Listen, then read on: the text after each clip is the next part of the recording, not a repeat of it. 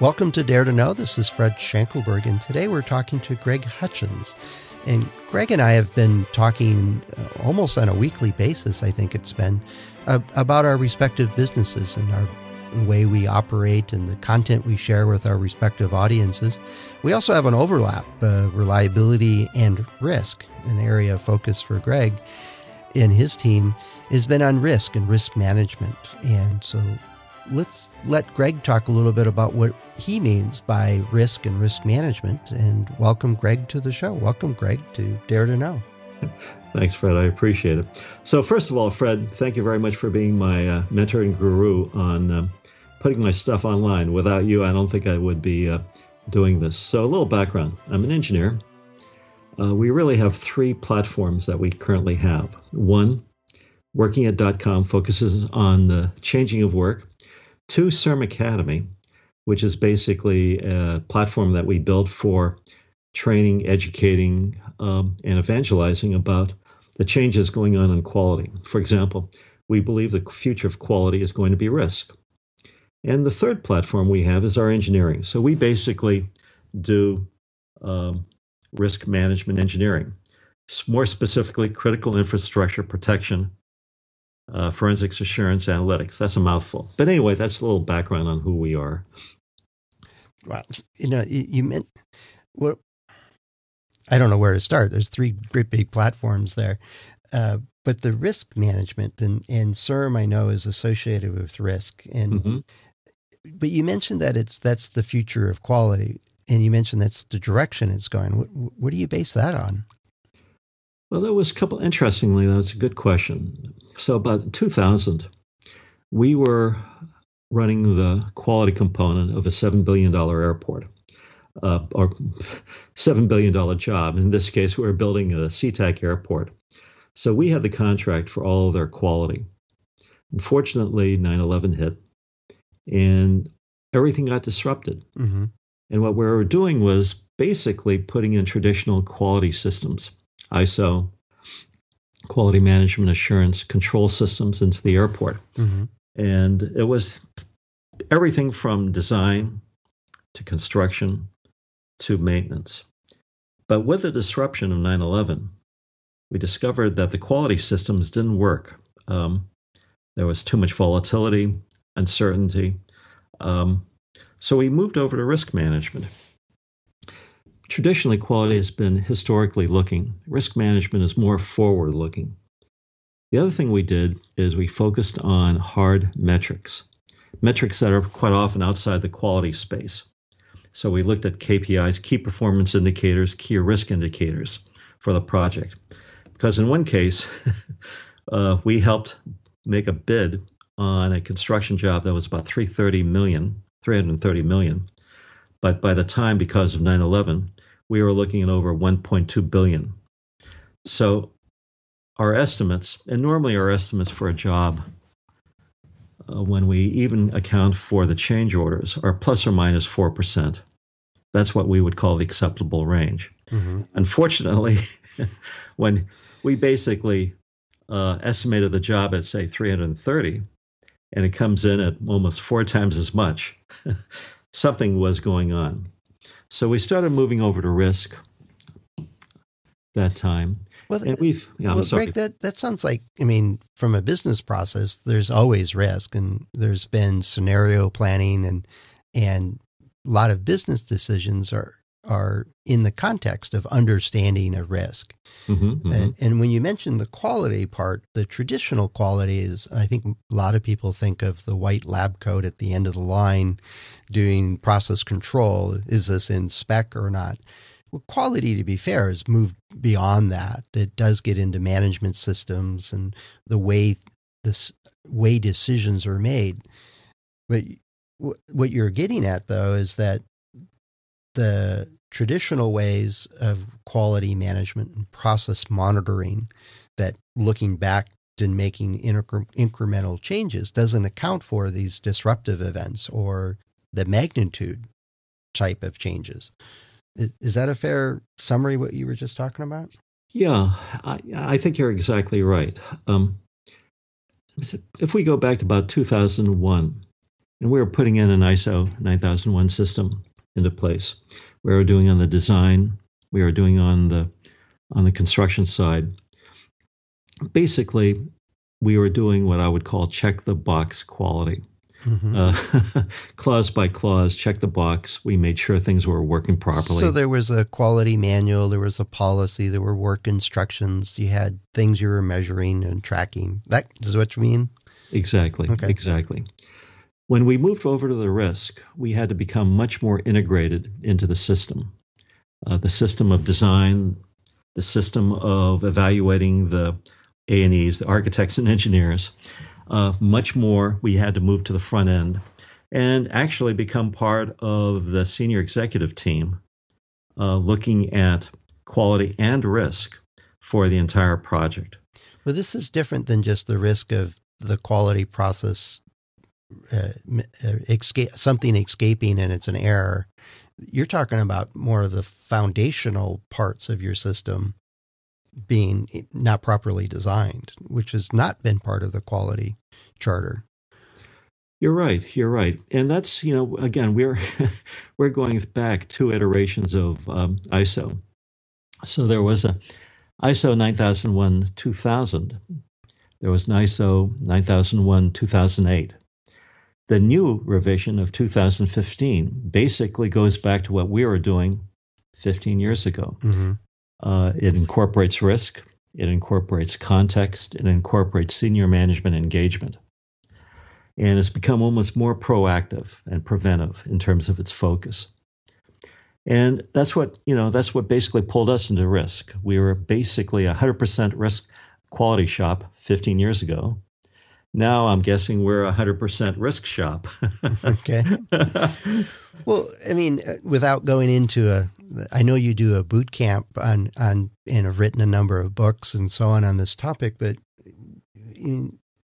if a company's in the traditional quality approach or for my world in reliability engineering doing traditional things, how would they, one, identify the risk, two, is incorporate it into the way they make decisions such that it helps them deal with, even like 9/11 you mentioned is a low probability, high impact event. Hopefully nobody has to deal with one of those again. But the idea is that we do face these high impact disruptions in all kinds of industries. But how do you, other than saying I'm going to deal with risk, what's that look like? That's a good question. So we've been in quality for almost 35 years. So we go back to its foundations in 1987. Actually, we worked probably with the first North American certification body. Mm-hmm. Again, what I'm about to say might cause some consternation among our listeners, but quality, unfortunately, over the last probably 20 years has become more tools-oriented. Well, lean comes to mind immediately. It's a whole suite of tools. Well, I was thinking of Six Sigma, but yes, lean could be the same thing. Right. And part of it is when very good quality focused on tools, transactions, and products, where what happened to risk is that it moved further up the organization. So from our point of view, normally when we're doing what we would call ERM, Enterprise Risk Management, we focus at the highest level of the organization, move down. And I think the challenges for quality will be integrating the senior focus of how executives see the world, which is basically risk and control, mm-hmm. to the way how quality approaches the world, which is sort of a bottom-up focus of process capability, process control, improvement. Mm-hmm. So that, I think, will be a major challenge for a lot of us in the quality profession. Well, I'm still not getting a clean picture of, well, what would an organization do different if they're going to adopt this risk-based thinking kind of approach? Well, let's talk about risk-based thinking. So about 3 years ago, ISO in 9001 adopted a tagline. The tagline is risk-based thinking. Mm-hmm. really surprised everybody, if not shocked. And by the way, when I say everybody, it's probably 1.2 million companies are certified globally to 9001. Right. There are probably another couple 100,000 consultants and auditors and other folks that provide services to those companies. So out of the blue, they being ISO, adopted this tagline, risk-based thinking, and really never defined it. Never defined it. And what and I still, after about 3 years, I haven't really seen any really good definition of what risk-based thinking is. We had to define it because we have clients and we have to operationalize that concept. Right. So what ISO has been doing, and again, this is my interpretation, is trying to take their standards, quality management, environmental management, and basically move it up the food chain, move it up into the executive suite. Mm-hmm. And in the new standard, they're actually requiring that more management involvement. To be more precise, executive involvement, which basically means people with a vice president title and possibly even a board level. Right.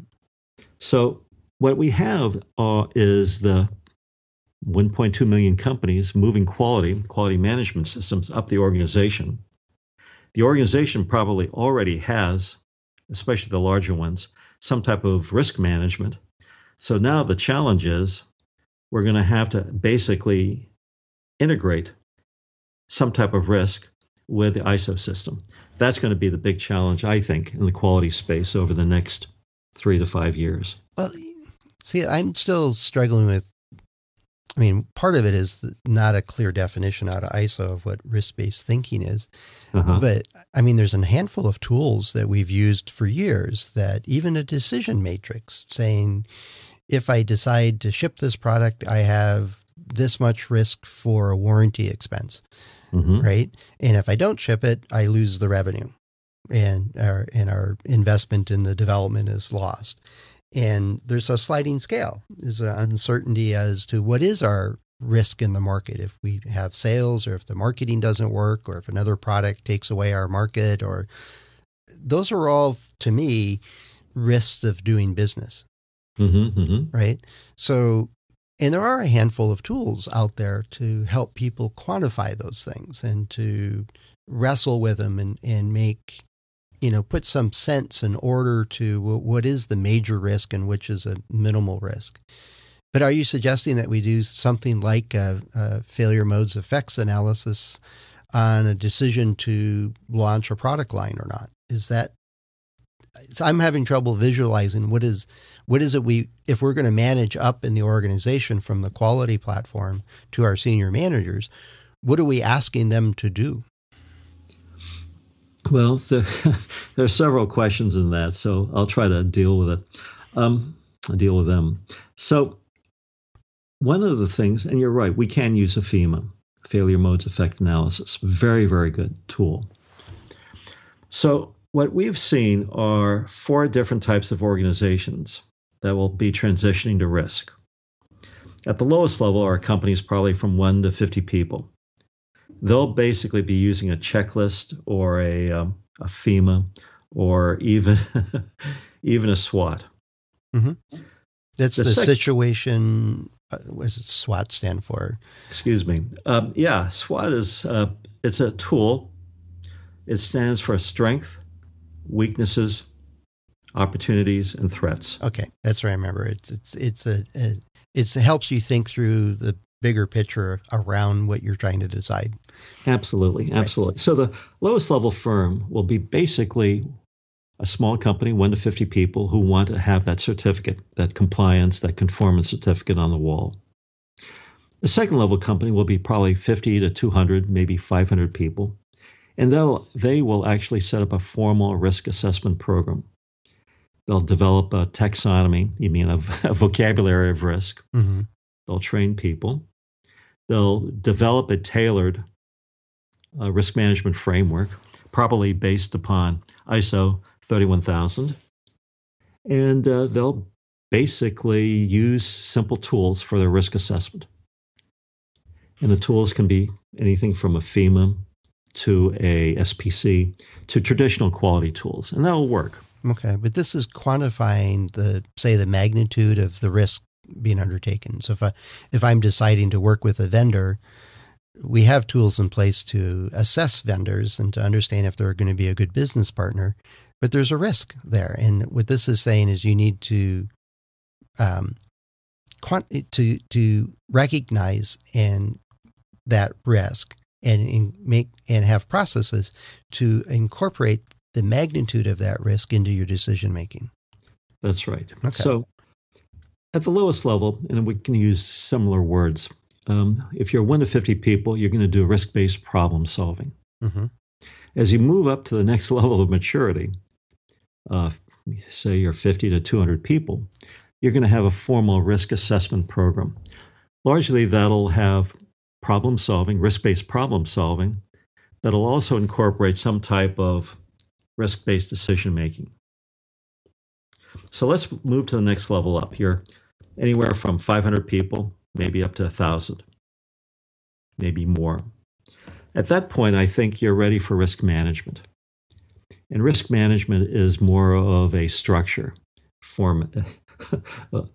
approach for basically identifying and addressing and mitigating risk. And with that type of program, you're going to focus on both the risk assessment and the decision making of risk. Those type of programs are enterprise-wide. For us in quality, they're going to probably use ISO 31000. We're going to have a formal framework, and everybody is going to be trained in risk. Well, would that end result be at that level that there would be a reduction in the number of errors, bad decisions that are made? Mm-hmm, mm-hmm. I mean, we've heard about companies that do these blockbuster mergers only to 3-4 years later, it just doesn't work. Mm-hmm. Is that the kind of thing that this would influence? Or I mean, at different magnitudes and at each level of decision, but is it really aimed at minimum? I mean, we're still going to make mistakes. People are going to make mistakes, but is it the aim to minimize those faulty decision-making processes? As we move up the maturity curve, that's exactly right. We're moving more to what I would call a proactive, preemptive, preventive type of approach. Mm-hmm.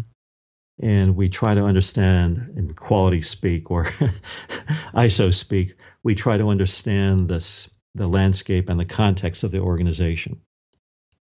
So that's the goal. Now, does it work 100% of the time? Absolutely not.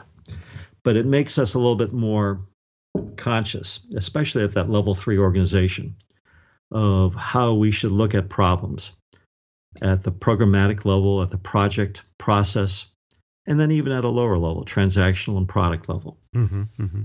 The idea is much like lean, is to mistake proof what we do and how we think and how we decide. Well, that's not as easy as making sure that the holes line up so I can put the screw in it. Well, that's it's like square peg, round hole. Right.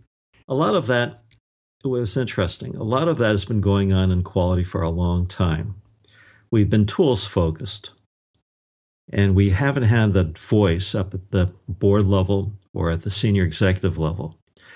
And I really don't know why. 30 years ago, we had Deming, Crosby, Duran, Feigenbaum.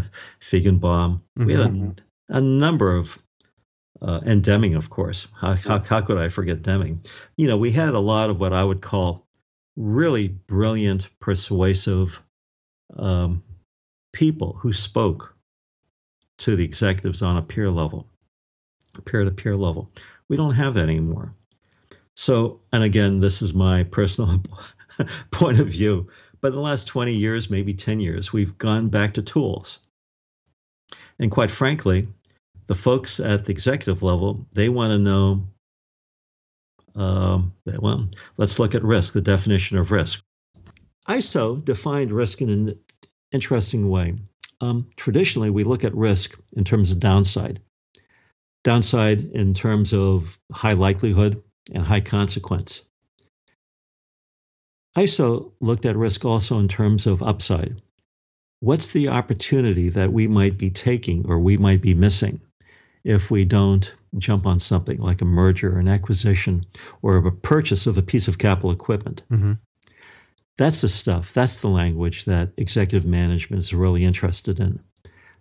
They're looking at the big picture, the $1 million or more investment, right? Wanting to know, will this basically save us money or make us money? And that's, I think, the direction that quality is going, is moving quality up to the executive level and making that part of the conversation. I think it's really, really important. Well, I'm looking forward to it happening, because I know from a reliability point of view, speaking for myself, is that it's very similar to what we've been talking about in this field, is getting into the senior managers, but you have to speak their language. You have to understand the types and magnitude and the language to make it work. So it sounds like you're going to be in a position and have been working with the CIRM Academy and with your writing to help people in the quality world, or in the management world for that matter, to transition to this dealing with risk in an explicit way. So what is the CIRM Academy? I'm familiar with your newsletter that comes out weekly, which I contribute to, by the way. Thanks for including my articles. But it covers all kinds of stuff, from medical to management to quality to, and I think you have IT, security risk kinds of things. There's all kinds of stuff in there. But how does that all fit together with the newsletter, the academy, the boot camps that I've heard about? So thanks for the plug. I appreciate it. The checks in the mail. Yeah. So for us right now, there are two big drivers for risk. The first is the federal government, U.S. federal government. They incorporated ERM into statute, specifically OMB A123 and OMB, Office of Management and Budget, A11.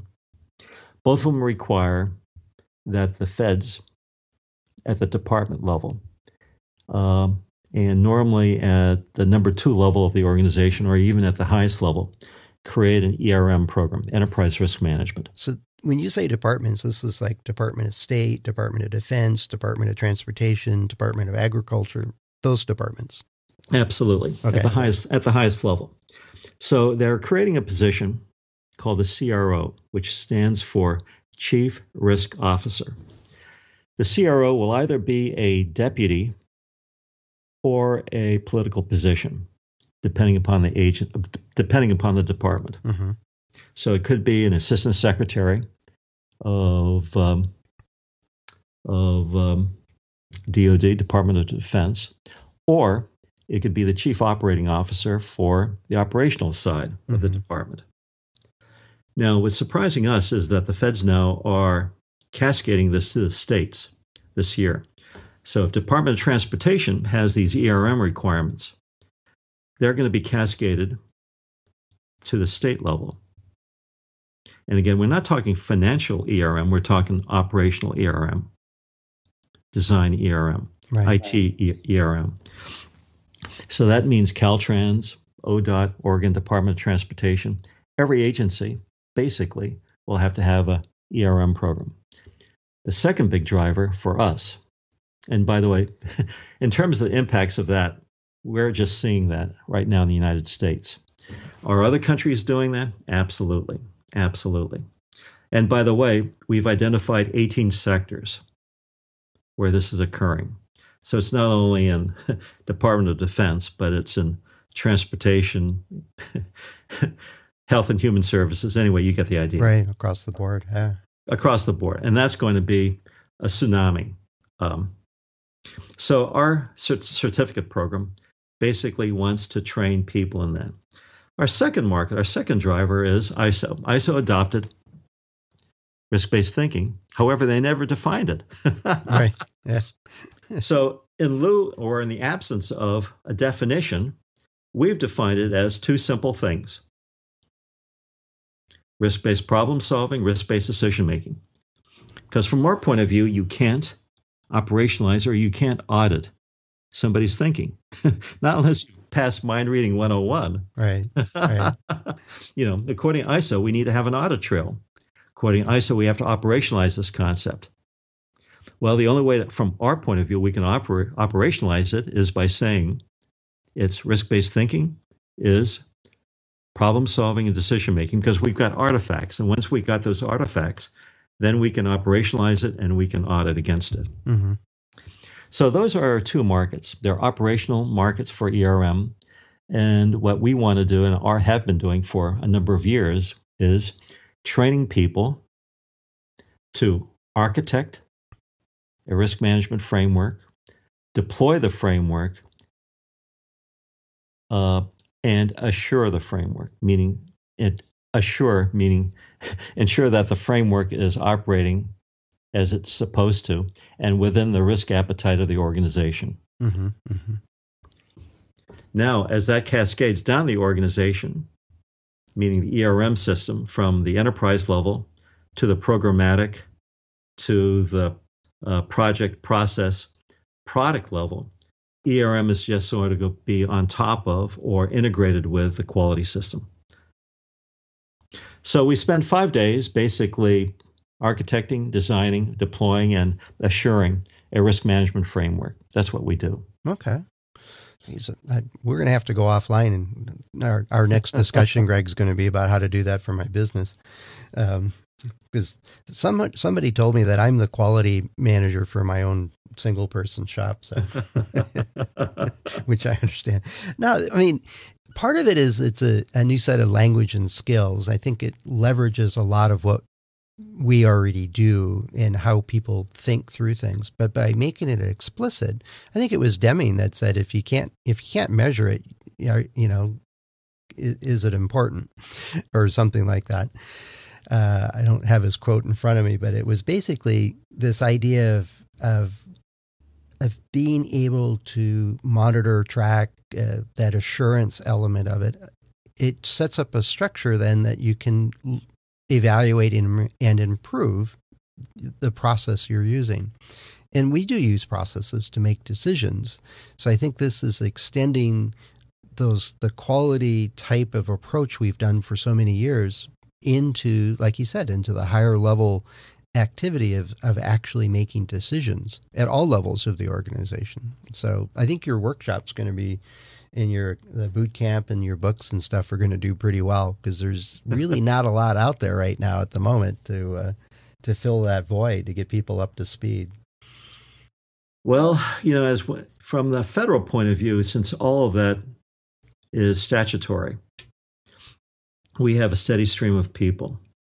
The quality profession still has to, from our point of view, wrap its arms around RBT, risk-based thinking. Mm-hmm.